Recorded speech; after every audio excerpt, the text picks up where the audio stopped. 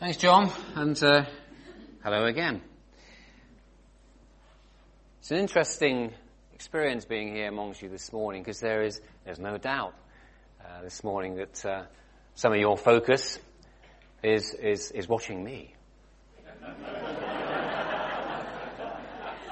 Let me warn you, some of my focus is watching you. But for me, as I prayed about this morning, the key thing for me is that we make sure we don't lose where our true focus should be this morning. As I said earlier when the kids were in, what is exciting is you can go anywhere to another church around the world, you're immediately among friends because we share that same faith in Jesus. And this morning it's important that we keep our focus on Him. I want to begin actually by sharing a quote with you. Someone once said, "The spiritual history of a mission or a church is written in its prayer life." Let me say that again. The spiritual history of a mission or church is written in its prayer life. So I guess that leads to an obvious next question, doesn't it? What would someone read of the spiritual history of Lim Baptist Church by observing its prayer life? Just hold that question in mind. Is that what I'm going to do now is read the second passage from Acts in your new series. What would someone read of the spiritual history of Lim Baptist Church by observing its prayer life?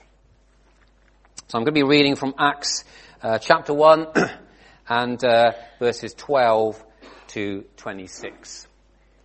Which say this: "Then they returned to Jerusalem from the hill called the Mount of Olives, a Sabbath day's walk from the city. When they arrived, they went upstairs to the room where they were staying.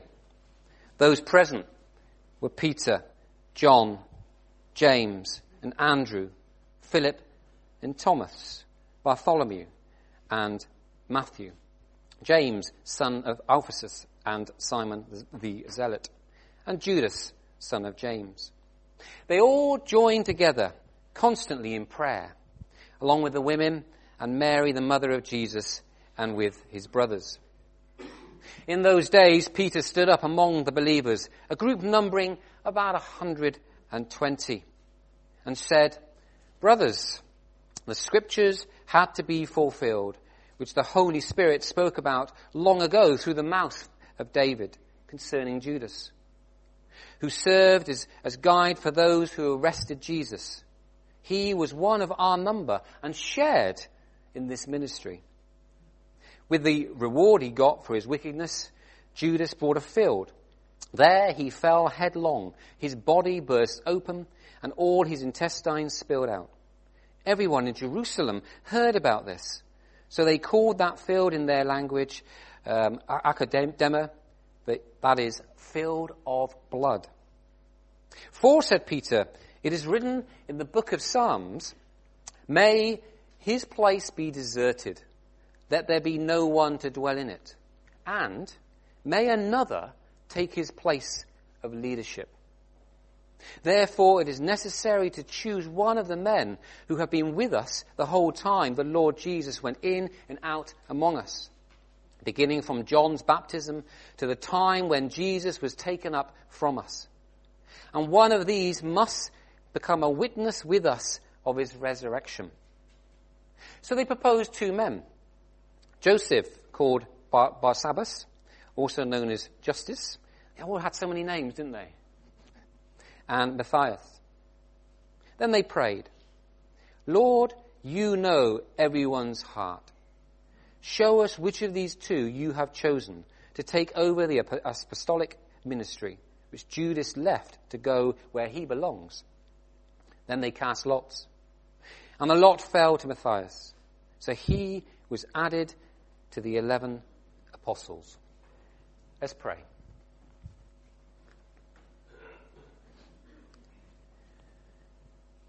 Father, we come before you this morning and we thank you for your word. We thank you for the truths contained in it. And Lord, as we look at this passage this morning, I pray that we have open hearts and minds to hear from you. Lord, I pray that the words I speak are not of me, but of you. Lord, help us in a greater understanding of you and your will for us. In Jesus' name, amen. It's really exciting you're going through this book of Acts. Last September in my church, we began the same series. We're going through the whole book of Acts over a 12-month period. And there's much that we can learn from this great book. And we need to remember, of course, it was primarily written with the intent to demonstrate how the early church was established, and then expanded, as you would have heard last week, to the ends of the earth. And of course, one of the ways that the church became established and expanded to the ends of the earth was through the prayers of its people. And it was probably the most important way that happened. That's why this sermon this morning we've entitled The Importance of Prayer.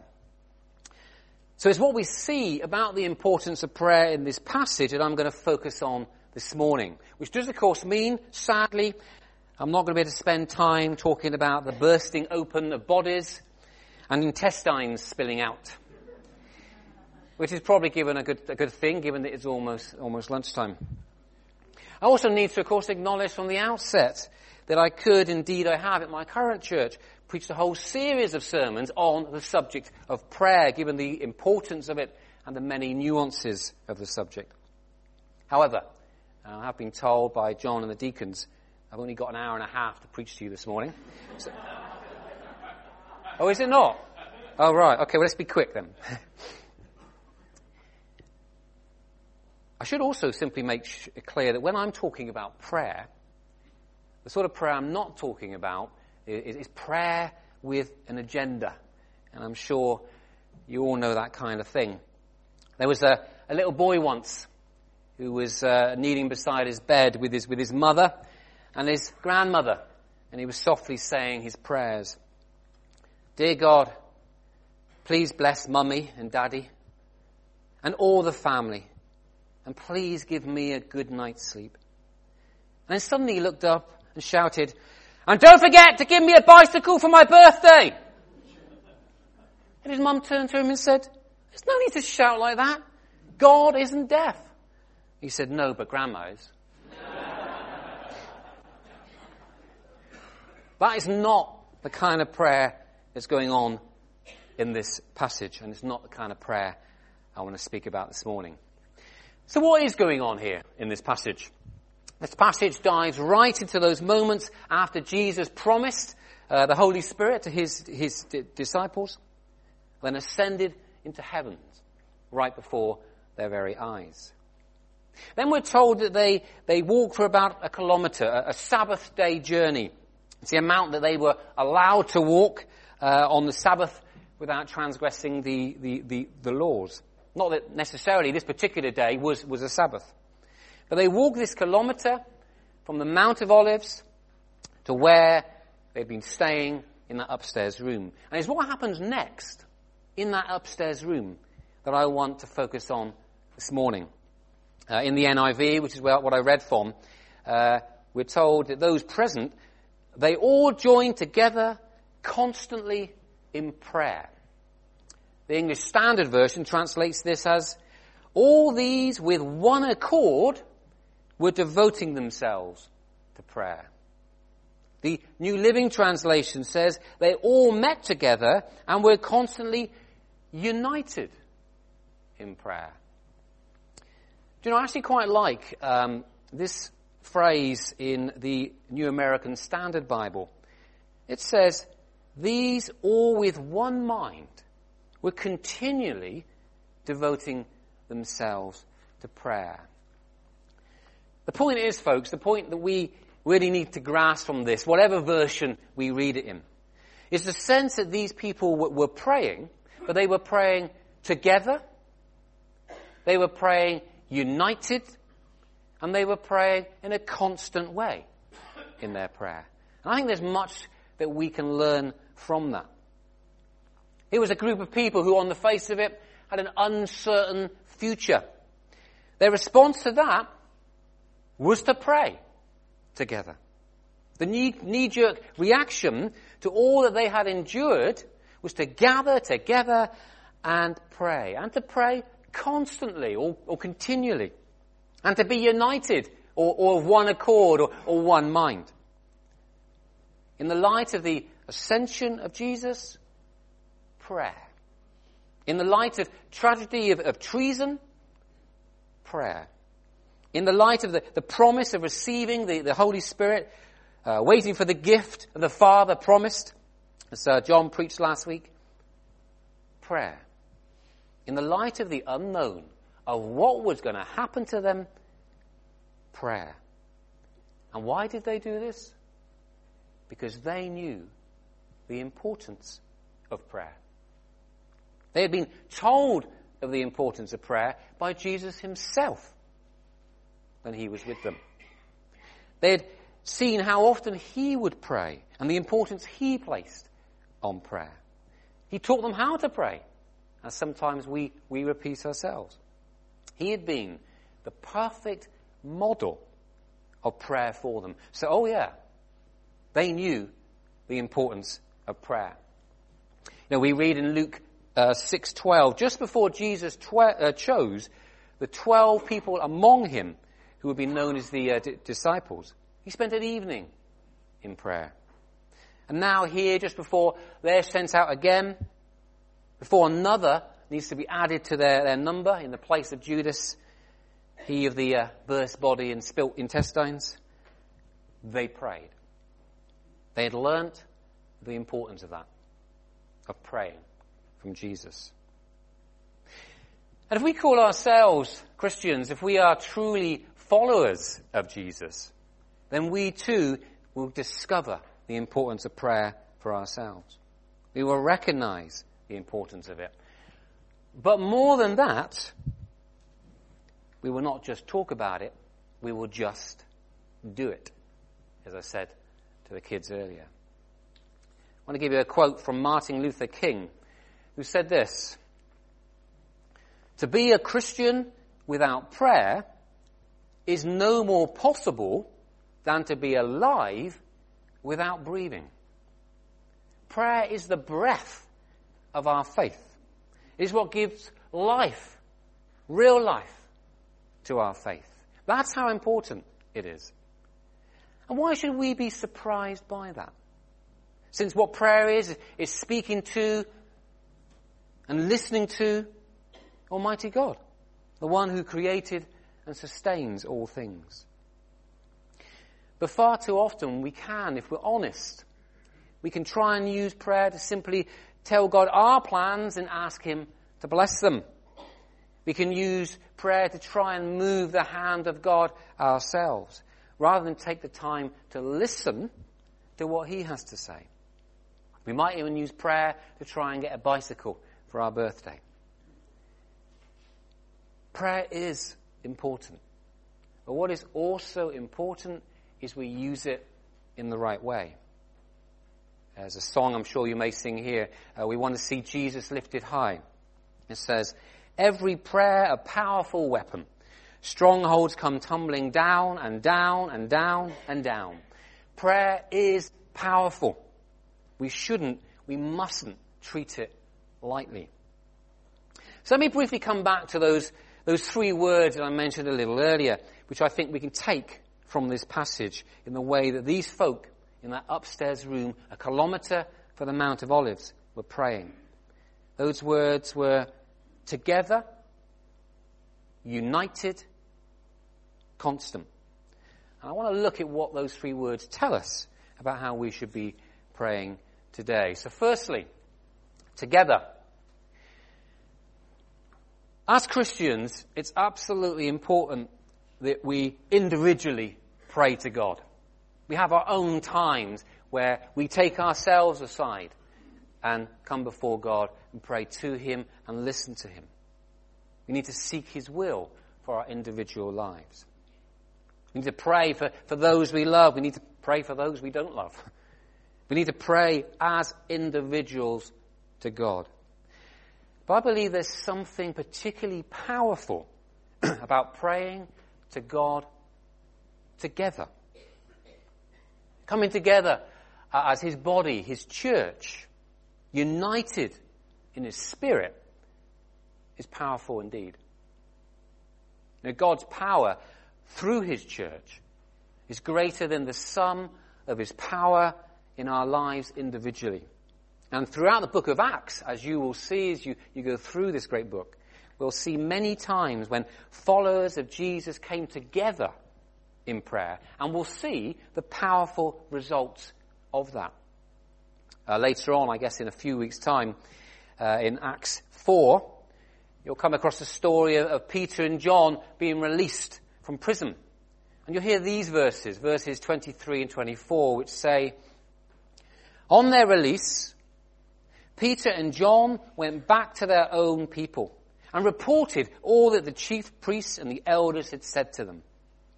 When they," that's the group of people that was assembled, "when they heard this, they raised their voices together in prayer to God." When God's people come together to pray, when they join forces together in prayer, great things can happen, as has happened in the past and will again in the future. We need more and more to be raising our voices together in prayer to God. We must never underestimate the importance of coming together to pray. And I want to encourage you all here at Lynn Baptist Church to engage with whatever prayer events, prayer evenings, prayer groups take place. I encourage you to make sure you make prayer in your house groups, your small groups, an important part of that time together. Coming together as God's people in prayer is important. So they were doing that in that upstairs room. But more than that, they were united as they did so. Praying with one accord, praying with one mind, depending which version you read. Do you know, I think it's something very special about church. Where else can you find such a diverse group of people in terms of ages, in terms of interest, in terms of what work they do? You know, in many ways, it's hard to see how churches can ever be united. But fortunately, praise God, churches are never disunited. Actually, come to think of it, that's not quite true, is it? But let's not go there. But you know what, folks? Seriously, church can work. And when the people of God, when his church come together in prayer, through the work of the Holy Spirit, they can indeed be united. They can be with one accord. They can be with one mind. And we see that in this passage today. And we see it on many other occasions through the back of the book of Acts, as you'll come across. And where it particularly works is when we don't come to prayer with an agenda, but we simply come with open hearts. We simply come with open minds to listen to God as much as to speak to him. To listen collectively, recognizing that God may speak to us through the prayers voiced from others. When we allow the Holy Spirit to truly take hold and to truly work in us. That's when we have the opportunity to really be united. And then, of course, we're told they prayed in a constant way. They prayed continually. The sense here is to persist in adherence to a thing, to be intently engaged in, to attend constantly to this thing which they were doing. That's prayer. That's the kind of prayer that they were about in that room at that time. I don't know if you've ever come across the expression of push prayer. I'm sure some of you have. Pray until something happens. That's the kind of prayer going on here. This is a prayer that prays until an answer is given. It takes patience. It takes endurance, waiting, time. Often many things that we can struggle with, if we're honest.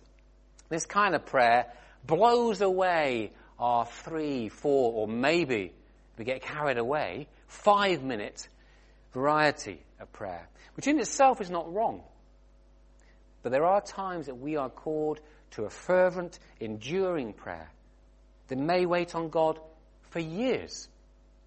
I wouldn't mind betting there are some of you in this room this morning who have been praying about a particular person, a particular situation for years. And it seems as though God is just simply not answering. Maybe there's someone in your family or friendship group who is yet to come to know Jesus, and you've been praying for them and you're getting tired of it. Push it, my friends. Pray until something happens. Keep praying. Sometimes prayer is over a long, long time. We need to remain faithful to that prayer. Knowing that what we're doing here is praying for the will of God in the way that they were praying in the upstairs room. This kind of constant prayer isn't a quick prayer shot up, simply to ask God to bless them, to direct them and use them, and then they got up and went about their business. It was ongoing, it was continued, it was constant. And they were prepared to do this because they knew the importance of prayer. There will be times that we will need to do the same.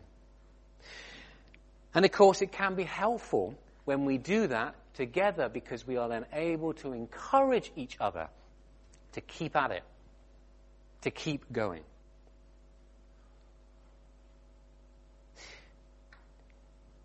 As I close, which I often think are probably the 3 most popular words that a preacher ever gets to say in the middle of their sermon.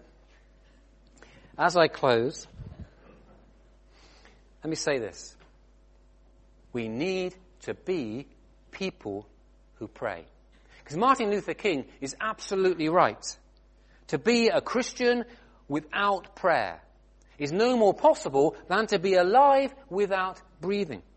Prayer is important. And let's never forget the real power of praying together, united, with one accord, with one mind, to be praying constantly, continually, to pray until something happens. For me, the title I was given for this talk is absolutely it. Prayer is important, isn't it? Oh, well, 1 or 2 of you think so. Prayer is important, isn't it? Yes. Amen. Let's do that now.